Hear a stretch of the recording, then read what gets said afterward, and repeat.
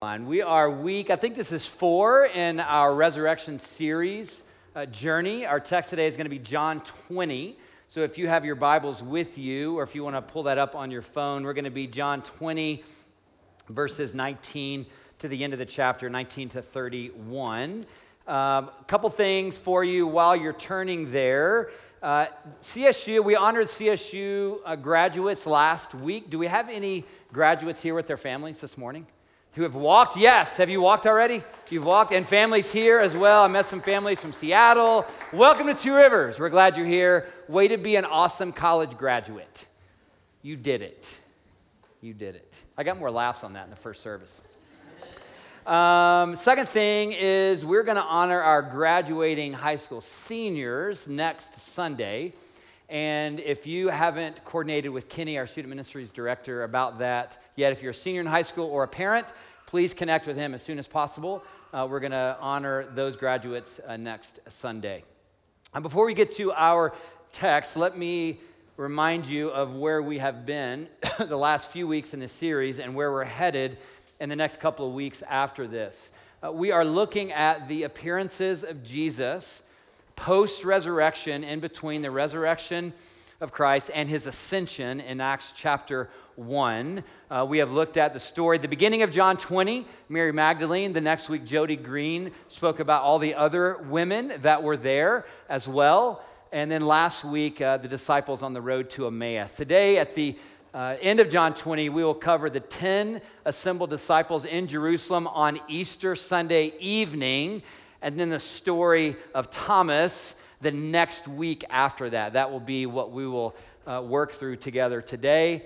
I will cover the 7 disciples, Jesus appearing to them in the Sea of Galilee, where they were all from, and where really most of Jesus' ministry happened in that region. And next week, and then Greg Hook, my friend, will kind of land the series Memorial Weekend on the Great Commission and the Ascension and Pentecost. So that's going to be how we'll end. I'm just going to start by working through verse by verse this morning. And so John 20, verse 19. Now, picking this up so that you are in the scene, we're picking this up right after Mary had come to the disciples, proclaiming to them, Mary and the other women, proclaiming to them the empty tomb, the angel. He is not here. Whom are you seeking? Jesus of Nazareth. He is not here. He has risen just as he said. And we talked about this last week in Luke 24. They come with this testimony. And the disciples, they found it, what's the word from Luke 24? They were, is it in my notes here? It seemed like nonsense to them. Luke 24:8. So in that place, we have this testimony. Jesus has just been crucified. It's 3 days later. They're in that place emotionally wondering. All these things are happening. And this is where Jesus interacts with them. On the evening of that first day of the week, Sunday, Easter Sunday, evening time, when the disciples were together with the doors locked for fear of the Jewish leaders, Jesus came and stood among them and said, "Peace be with you." I want to remind you of what Jesus had told the disciples 3 days prior on Thursday, Last Supper discourse, Thursday before Good Friday. And he told the disciples, this is in John 14, "I am not going to leave you as orphans. I am not going to leave you as orphans. I am coming back to you." Thursday, now it's Friday. Regardless of that promise of Jesus, what is the predominant emotion of the disciples in the room? Fear. Palpable fear. To the degree that we're trying to control our fear, because that's typically what humans do when we're afraid. We try to figure out a way to control it. So they lock the doors. Doors are locked. Predominant emotion of fear in the room. And I just want to give that space in our humanness. That makes sense to us, right? Like promises of God, we've understood those promises, we've heard those promises. Something really difficult and hard happens in life, and even though we have those promises, we're still feeling fear. That's where the disciples were. The space is also full of doubt. So you got a space full of fear, you got a space full of doubt. I say doubt because, remember, it seemed like it seemed like nonsense to them. So you got all this doubt, and you got all this fear in the room. And here's what I want you to pick up from this verse. In the midst of all that fear and all that doubt, Jesus came to them. He came to them. Just like we talked about last week in the road to Emmaus, those two disciples whose faces were downcast, and they had hoped that Jesus would redeem Israel, and they're leaving loss of hope. Jesus shows up. We talked last week about how Jesus follows us in those places. We see it in the text again this morning. Jesus shows up in the broken places. And his message is, peace, peace I give to you. The very first word and the very first gift that the resurrected Jesus gives to his disciples is his peace, or his shalom. Shalom is God's love. The Hebrew word is it's hesed. It's his unfailing love. It's his unconditional love. And it's manifest, the shalom of God is manifest in the mercy of his forgiveness and the grace of his favor. So what we see in this one verse is there's fear and there's doubt, and Jesus comes to them. And he shows up in that place, and we see that his gift and his word is peace to them. Here's what we don't see. There's no correction here. There's no reminder of Jesus to the disciples of their failure to support him in his passion. They abandon him. There's no call for repentance for their fear and their doubt in that place. There is only grace and peace. His grace by his presence and the proclamation of his peace. Every letter from the Apostle Paul begins with a salutation and then a word from Paul to the church with either grace and peace to you from Jesus, or grace, mercy, and peace to you. In this scene, we see it totally manifest by Jesus himself, his grace and his peace. Grace and peace driving away perhaps the guilt incurred by their flight at his arrest. Grace and peace bringing healing to their fear and perhaps some clarity, some real awesome clarity to their doubting. So he pronounces peace to them.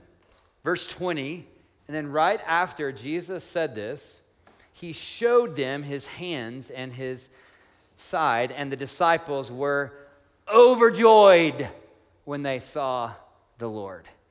To which I go, man, wouldn't it be awesome if YouTube was a thing in first century Palestine, and we had a YouTube clip of that scene? Really, the only thing that I think that we could maybe possibly put in that place is when you lose your mind at a concert or a sporting event. It's really, in my mind, it's the only place that adults stop caring about what everybody around them thinks about what they're celebrating. I mean, maybe a T Swift concert, maybe, or I don't know, Eric Church, or Chief, I got a Chef fan in the back here. Congratulations on your Super Bowl win again. But those things, right? Those things. And it's or the athletes themselves. They lose themselves in joy. And there's part of me that go, what happened to us? What keeps us? But what we see here is an absolutely ecstatic scene. Can you imagine? 3 days prior, this is what Jesus told them. You have pain now, but I will see you again, and your hearts will rejoice, and no one will take your joy from you. They were seeing with their own eyes the bodily risen Lord. He showed them his hands and his side. He gives them empirical, physical reason for his message, which is peace be with you. Here's some Greek for you about joy. The Greek root for joy is chara, and the Greek root for grace is charis. They share the same root, and they are intimately related to each other. In a Greek, linguistic way, joy and grace are intimately connected, but I think also emotionally, when the grace of the Lord shows up in that way, grace and joy just get connected, and they were overjoyed. The truth of the scene is this. The very much dead Jesus is now very much alive.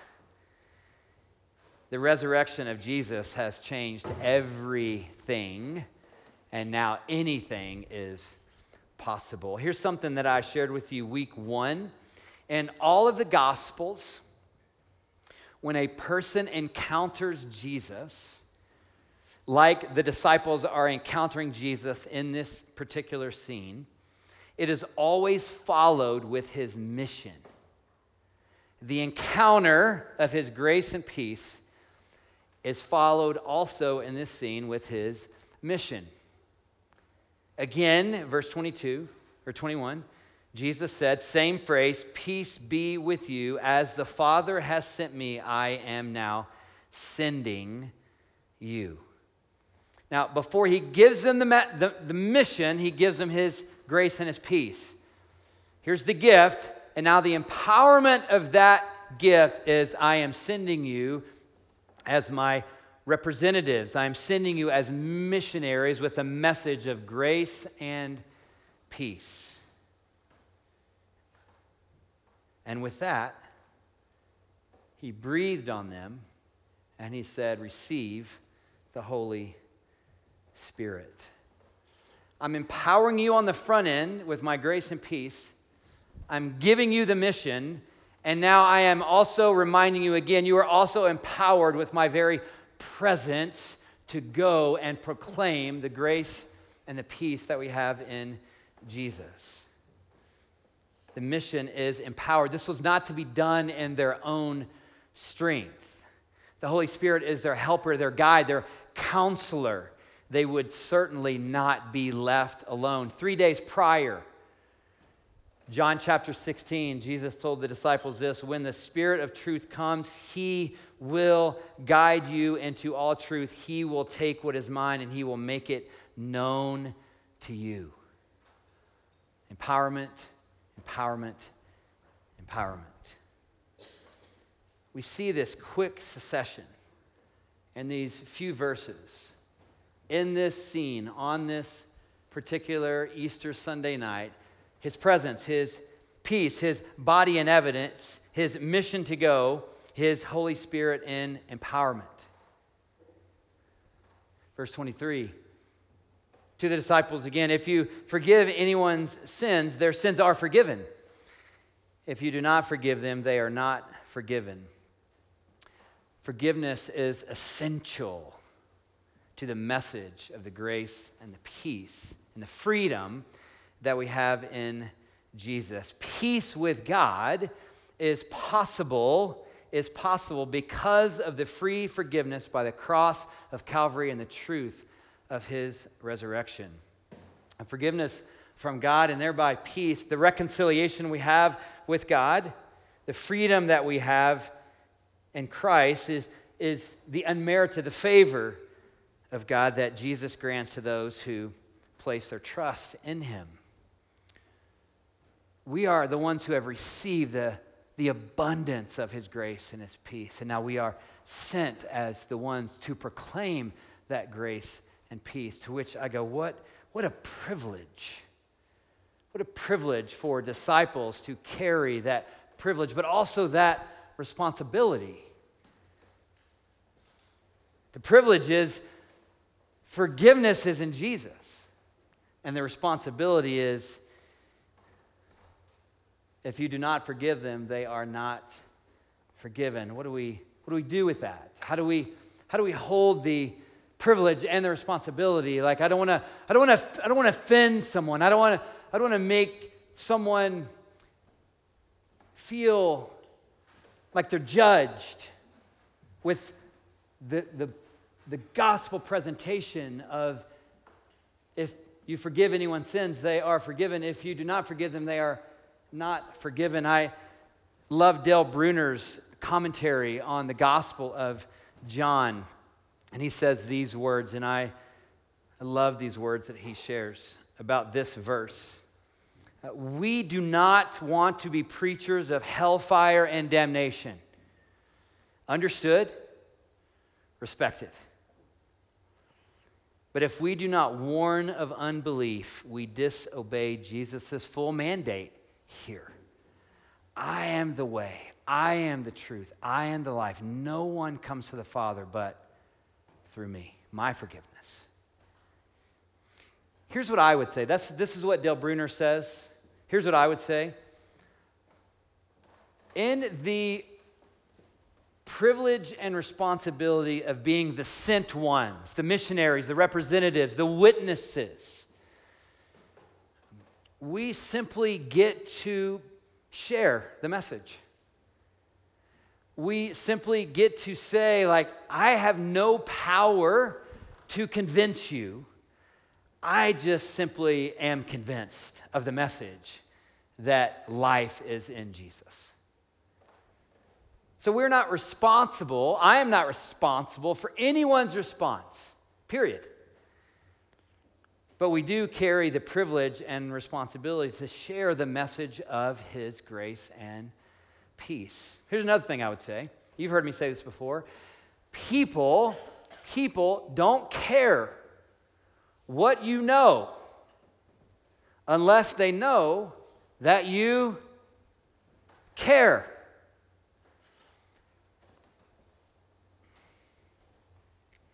And the best way, I think, that we show people that we care is that we talk a little less and we listen and serve a little more. I think that wins a hearing with people about the hope that we have in Jesus. I'm not saying that we don't proclaim the message or speak the message to people about what we believe and why we have hope. How beautiful are the feet of those who bring the good news. I'm just saying that I don't think speaking about what you believe on social media impacts anyone's life. I think it creates a further divide. And so perhaps to win a hearing, we could consider speaking a little less and caring and serving a little more. Thank you. We want to create a space here for people to know that they belong first. And we invite them to consider the truth of the grace and the peace of Jesus that have transformed our lives, even if they're still working that through and confused, and there's brokenness, and there's fear, and there's doubt, and there's confusion, and there's brokenness there. Because of the resurrection, everything has changed, and now all things are possible. You get to hear the resurrection story of my friend Sarah this morning. Would you welcome her to share her resurrection story?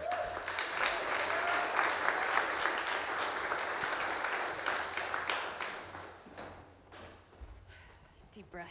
Okay, here I go again. I can do this. So it was about 4 years ago when my resurrection story began. My second husband had just moved out, and the many years of repressed feelings I had been holding inside all poured out of me. All the pain, all the heartbreak, all the feelings I didn't want to feel hit me like a huge wave and knocked me right down into a deep, dark pit. Growing up, I had never learned to express feelings in a healthy way. Instead, I learned to keep my peace by not being seen and not being heard. I numbed pain I experienced in my teen years by self-harm and a lot of drinking. I attempted to find my worth in men, work, kids, and so many other things. While in my first marriage, I detached from my emotions and shut down to escape the abuse. And I lived pretty much with the mottos of just don't think about it, and it's fine. Everything is fine. And I had isolated myself from others a lot to help hide what was really going on inside. But for the first time, it was not fine, and it was not okay. And I could no longer hide it.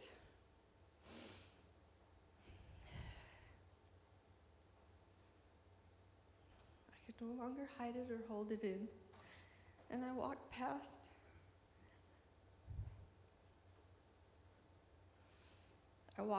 the empty rooms of my 3 kids, and I was overcome with immense self-loathing and guilt and shame, knowing it was my decisions and my mistakes in life that were causing more heartbreak for them.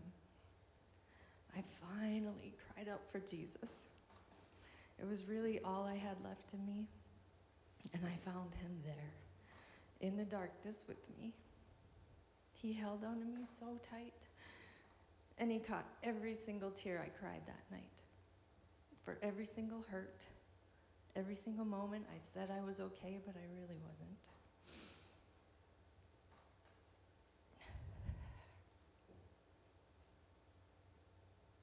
He had been there with me through it all, and I just couldn't see him or feel him while I was so numb to life and trying to survive on my own. He gave me a vision about my worth. Jesus showed me that he was the artist and I was his painted canvas, his beautifully and wonderfully made masterpiece. And then he showed me the layers upon layers of counterfeit paintings I had painted over that masterpiece that made me feel so fake and so worthless. And then he helped me wash them off, one by one, to reveal the beauty that had always been there. My value had never diminished, and I had always been his priceless masterpiece. It was just hidden underneath all the lies I believed, all the things and people I tried to find my worth in, and all the identities I took on to protect myself. Knowing my worth in him was the first step to healing in so many other areas. Jason talked about fear and control. I was so fearful, and I was trying to control everything myself. And I had to surrender control to him. I slowly learned to trust him to protect my heart and allow feelings to flow in and out again.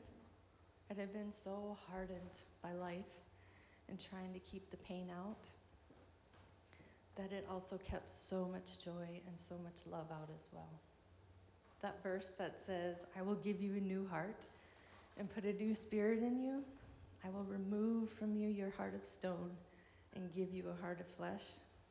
That is 100% what God did for me.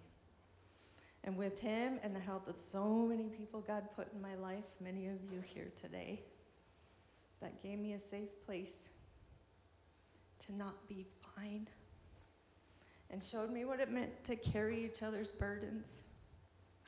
I found freedom from so many chains that were holding me down. I found forgiveness, and I found hope. Hope for my future and for my kids. Hope that a healthy relationship and a healthy marriage could actually exist. I am now engaged to that wonderful man over there, who has had the patience of a saint and was so loving and encouraging while I went through all these chapters of my story. God's timing was perfect with him because I had to be ready for all that goodness. My resurrection story continues to be written, and God knows I've cried out for him to just zap me so many times through this process. And we wrestle a lot because I'm a tiny bit stubborn and very hard-headed. I still ride the struggle bus, and I'm still healing. But he constantly reminds me of my worth and that he has my heart. And even though more pain will come, I don't have to carry it alone. I don't have to protect my peace. He is always there, and he is my peace. And we're writing this story together. Even today, right now, we're writing a chapter on confidence and finding my voice. So thank you all for giving me the space to practice that and being part of my resurrection story. Amen. You're so courageous.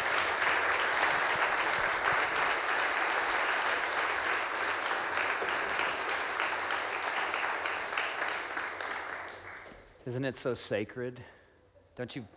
Doesn't it feel like sacred to hold Sarah's story with her? Thank you. These are our resurrection stories.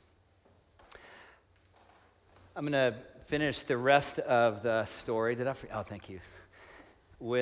There was a disciple who wasn't there that first Easter Sunday night. We know Judas wasn't there. We know that from what happened at the Last Supper, right? Does anybody, Bible trivia? There were 10 there. Who was the other disciple that wasn't there?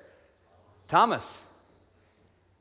You like to call him what? Doubting Thomas. I like to call him authentic Thomas. I think he is really important for us. I was reading one commentary about Thomas's story. We don't know where he was. Where was Thomas? I don't know. He skipped church that day. And one of the commentators wrote, the single most inopportune missed church meeting in all of history. Right? Oh. But boy, do we need this story. Would you read along with me? Oh my gosh. Thank you, Sarah. I literally can't read it without it. I'm 50 years old. I need these glasses. Now, Thomas was one of the 12, was not with the disciples when Jesus came. So the other disciples told him, we have seen the Lord.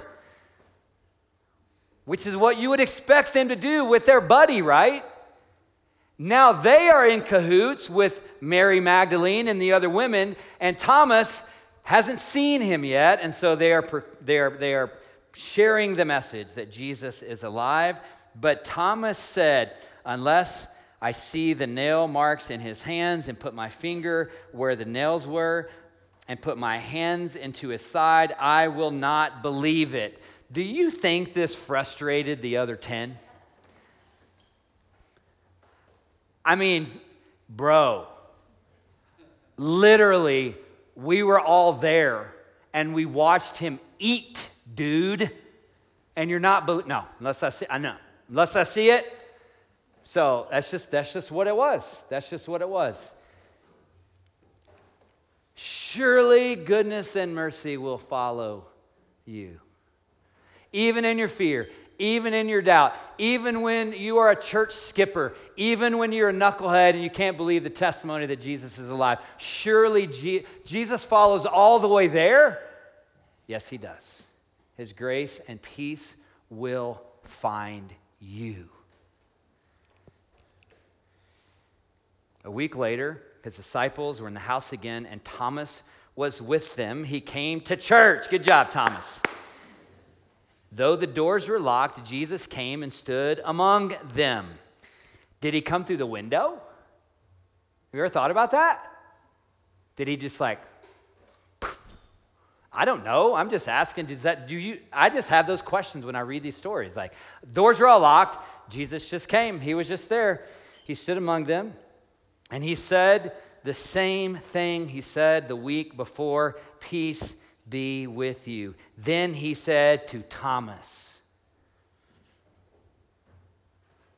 "Put your finger here, see my hands. Reach out your hand and put it into my side. Stop doubting and believe."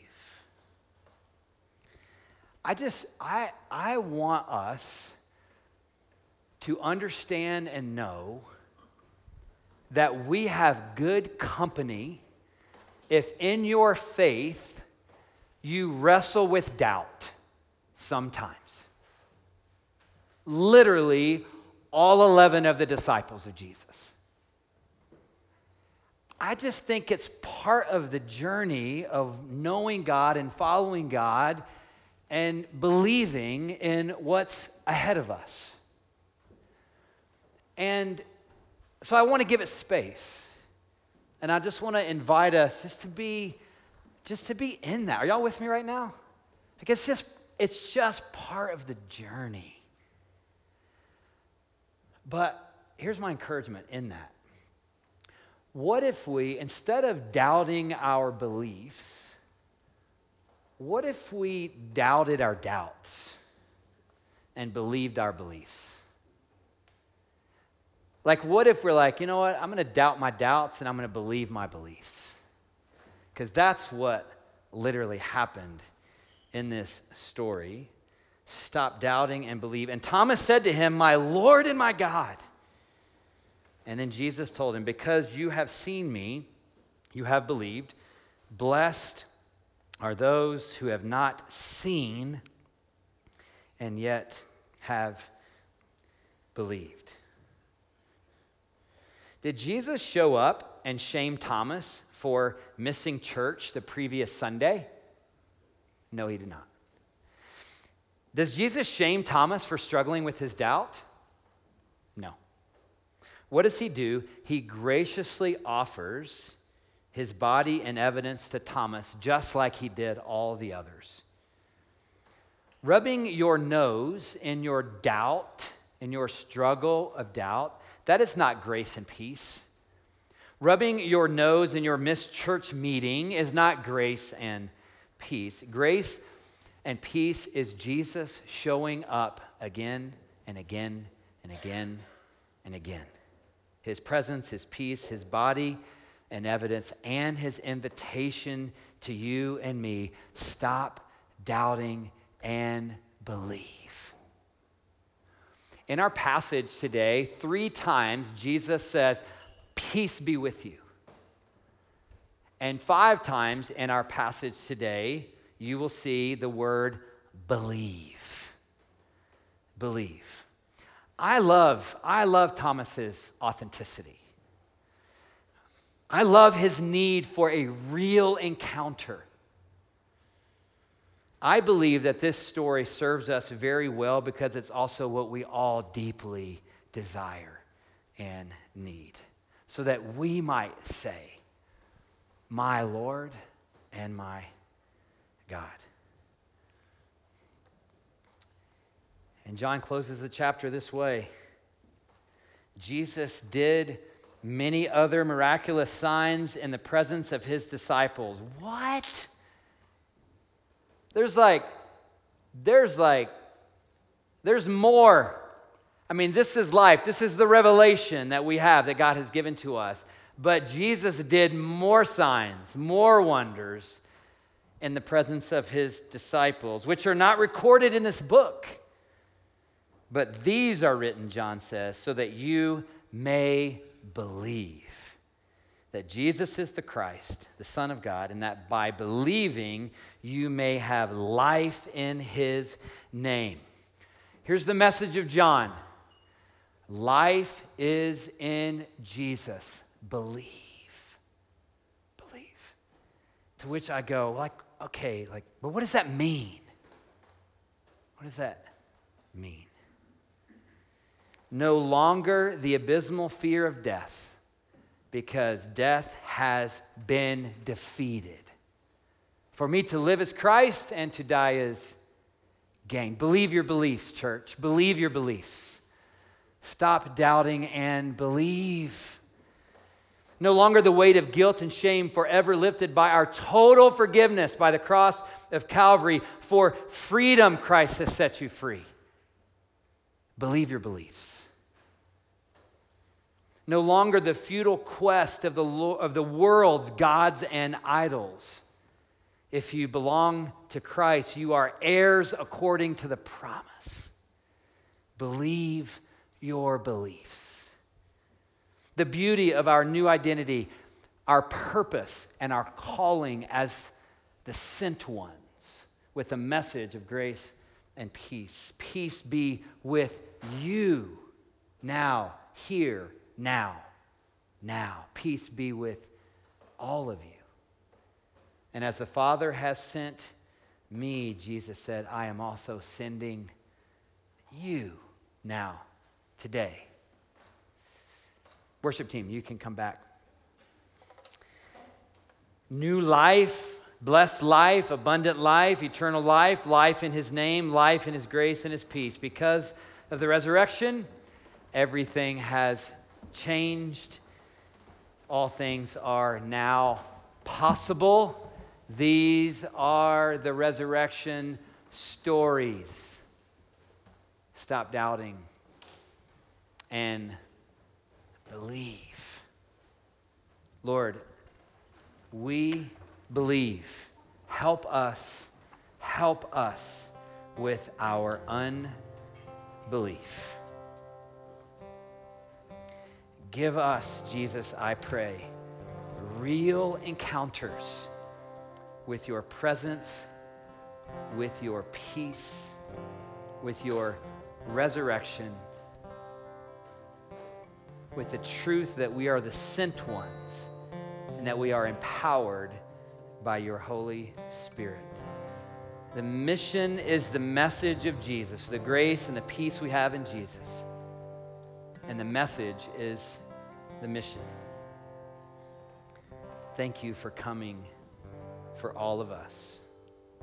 We are blessed indeed. In Jesus' name, amen.